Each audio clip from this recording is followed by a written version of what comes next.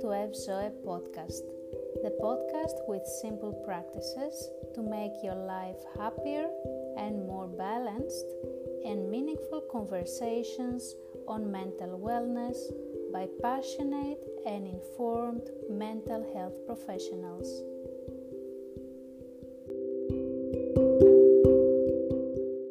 Dear listeners, today I have with me my esteemed colleague Eugenia Wittenmeyer-Zink, systemic and family therapist, and we are going to talk about children and the benefits of friendship and how parents influence their children's friendships.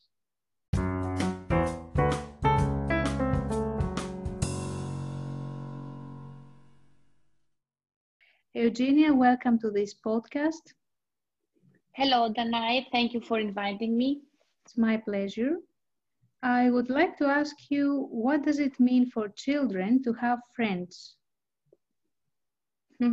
Yeah, of course. Not only for children, but for us adults, having friends is also very important. Well, making friends is an essential part of growing up, of our children's social and emotional development. Through making friendships, they gain social competence, altruism, self-esteem, self-confidence, and there is a big list. Once they begin school, children spend an important amount of time on social interactions with their friends, replacing the time previously spent with siblings or parents. What children do with their friends also clearly changes with their development. During the early years, children spend most of their time with friends engaging in imaginative play. When time goes by, the focus shifts on personal preferences. I remember my children around the age of 5 till 7 playing with their friends regularly, building and rebuilding Lego together and having animated conversations.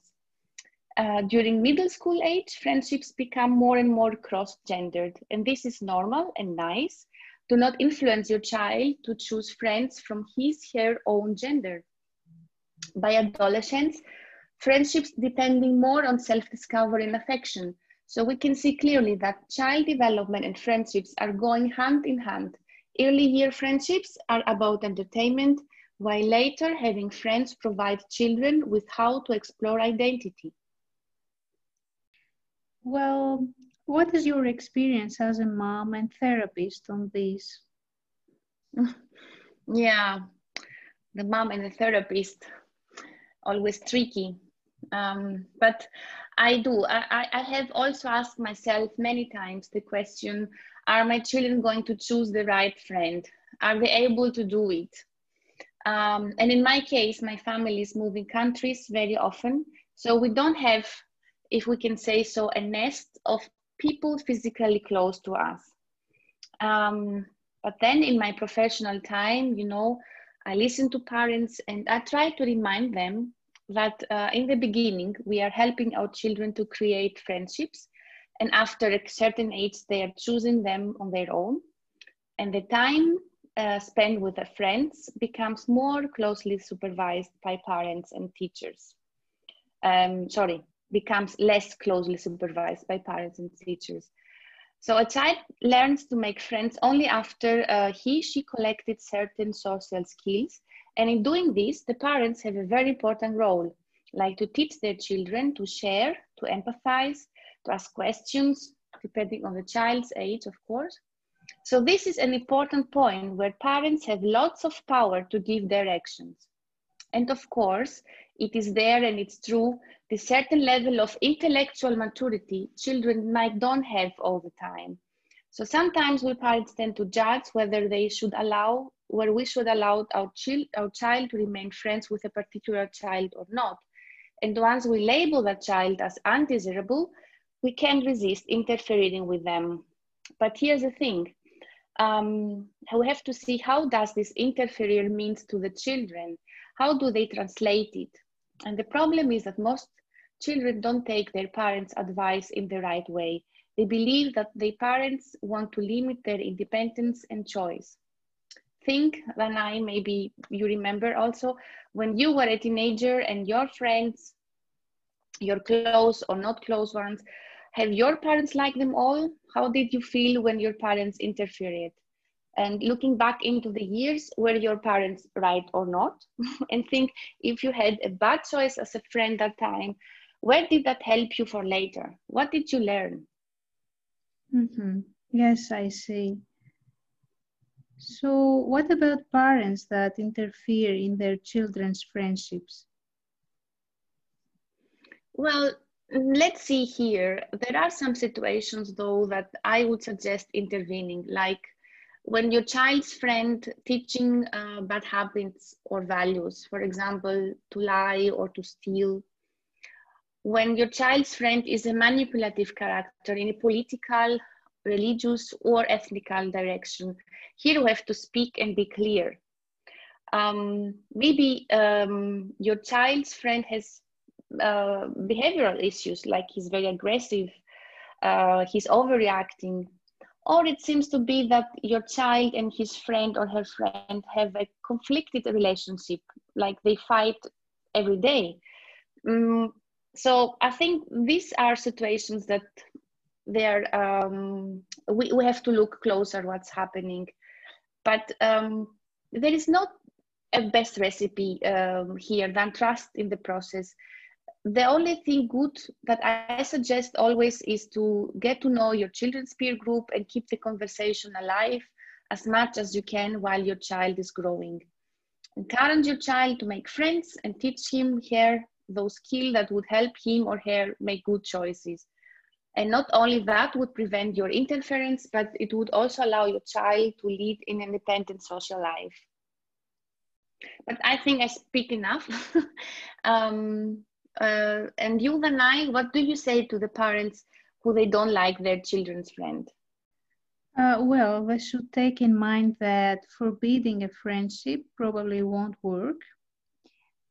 Parental disapproval places a strain on relationships, but it's not a guarantee that the relationship will end.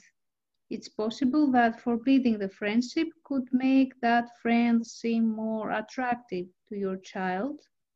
Second, it's overstepping. Unless your child is in an immediate physical danger, trying to dictate who your child can or can't be friends with strips your child of an essential piece of autonomy and gets in the way with your child's learning to navigate the social world. Then, if your child continues the friendship, even without your support, it creates a rift between you and your child. And lastly, it could cause conflict with the other child parents. Exactly. So what do you suggest here? How much can they interfere with that? Well, you can try to get to know the friend. If you get to know the other child better, you may be able to figure out what your child finds appealing about this friend. Most people have some likable qualities, and discovering these might help you put your irritations in perspective. Also, keep in mind that children are continually growing and changing, so the behaviors that annoyed you before may fade away as the friend matures. And we should always be careful about assuming that whatever wrong behavior concerns us is only the fault of the other child. Our child might have been a willing or eager participant, or even have encouraged the friend to do it as well. And all kids make mistakes sometimes. And the other child probably isn't a complete evil. And our child probably is not a perfect angel. We should keep that in mind as well. Yeah, an angel fall on the earth. Yeah, there are some families or some parents that they are concerned when their child is often alone, like they have no friends. So what do you suggest there? Well, first we should find out if our child feels bad about it. Maybe they miss having friends and sometimes that gets them down. But most of the time, when they are just by themselves, they have a good time. And definitely the last thing someone wants is always to feel sorry for themselves. And one of the most important things we can do is to reflect the joy for their lives. And so they may see it that way too. So while we may want to cure them of not having friends, it's important to support them in creating an enjoyable life. For there is another way of looking at kids who are often alone. Being able to have a good time by yourself is a strength. We call it being self-sufficient with the adults. So Yeah. we need to recognize that their solitude is not necessarily a tragedy. Recognize their pain by saying things like, I know that maybe sometimes you feel bad being alone a lot, but we also need to help them build a life and that they can feel good about it. And what helps them build their self-esteem is definitely having numerous friends. It helps, but self-esteem can also come from having hobbies that they care about. So we can focus on what can build for them a better life. Make sure they do as well as they can at school. Encourage them to get into activities that seem best suited for them, for their interests and their skills, and to share their enthusiasm and be there. Mm-hmm. Yeah. So if a parent comes to you because he believes that their child's friend has some serious behavioral issues such as drug consumption, what would you tell them to do and how? Mhm. So they should definitely try to protect their child from any possible bad influence. They may want to alert the friend's parents as well, so they can step in. And they should talk with their child. They may need to eliminate one-on-one time with that friend, like while continuing to include them in large group or family activities.